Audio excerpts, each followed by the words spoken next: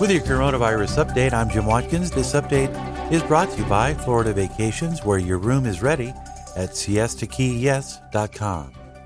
Taking a look at the total numbers at this hour, 103,293,000 coronavirus cases have been reported since reporting began a little over a year ago. There have been 2,300,000 people who have died from COVID-related illness around the world. 74.9 million people have recovered from COVID.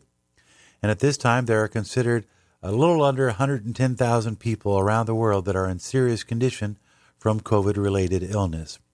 We should also mention that the daily new cases worldwide has dropped to 593,000 per day, and the number of deaths in the last 24 hours, 15,104 worldwide. Taking a look at those countries hardest hit as of yesterday in terms of new fatalities, the U.S. still leading with 2,892 deaths, Mexico with 1,434, UK with 1,200 deaths, Brazil with 1,196 fatalities, and Russia at number 5 with 512 fatalities in one 24-hour period.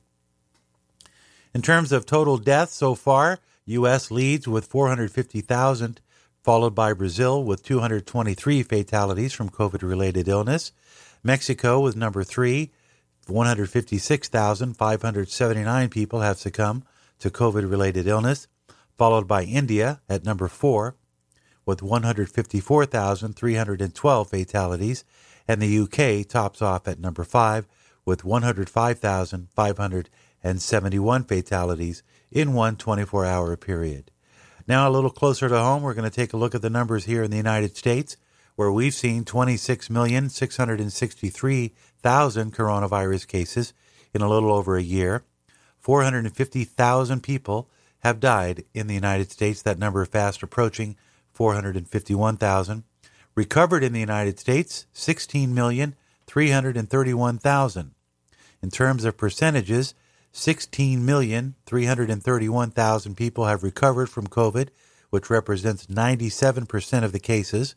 And in terms of deaths or fatalities related to COVID-related illness, 450,479 people have died. That represents 3% of the number of COVID cases. Hardest hit in terms of deaths in one 24-hour period, California is still leading with 466 fatalities reported in one 24-hour period. Texas with 315, and Georgia coming in at number 3 with 210 deaths reported in one 24-hour period, followed by New York with 151 deaths, and Pennsylvania reported 140 deaths in one 24-hour period. Taking a look at some of the headlines in just a moment, but a reminder that this update is brought to you by your friends at Siesta Key Vacations, where you can enjoy paradise, and the rooms are at discount rates. So if you're planning a spring break, now's the time to do so. Florida Vacations can help you. Your room is ready at siestakeyyes.com. That's siestakeyyes.com. Taking a look at some of the headlines, Los Angeles Times reporting that one of the largest vaccination sites in the nation temporarily shut down Saturday because dozens of protesters blocked the entrance, stalling hundreds of motorists who had been waiting in line for hours. There were no incidents of violence. CDC announcing new regulations requiring all Americans or all people in the United States who are on federal lands as well as in public transportation to wear masks. Travelers on airplanes and public transportation like buses and subways will be required to wear face masks starting next week to curb the spread of the coronavirus. The U.S. Center for Disease Control and Prevention issued a mask-wearing rule late Friday that builds on an order announced January 21st by President Joe Biden. And Pentagon Press Secretary John Kirby wrote on Twitter that they plan not to vaccinate the Guantanamo prisoners as previously planned. That has been, quote, paused after the move was heavily criticized by Republican representatives and survivors of 9/11.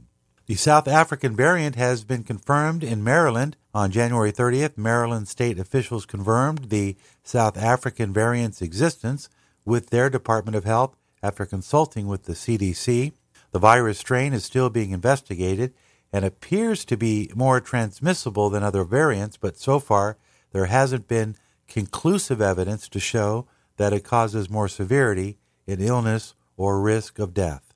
And an average of 544 Californians died every day in the last week from the coronavirus, with the state reaching a grim milestone of 40,000 deaths overall on Saturday, according to data compiled by Johns Hopkins University. In barely a year since the virus was first detected in the state, 1 in 1,000 Californians have died from coronavirus or COVID-related illness.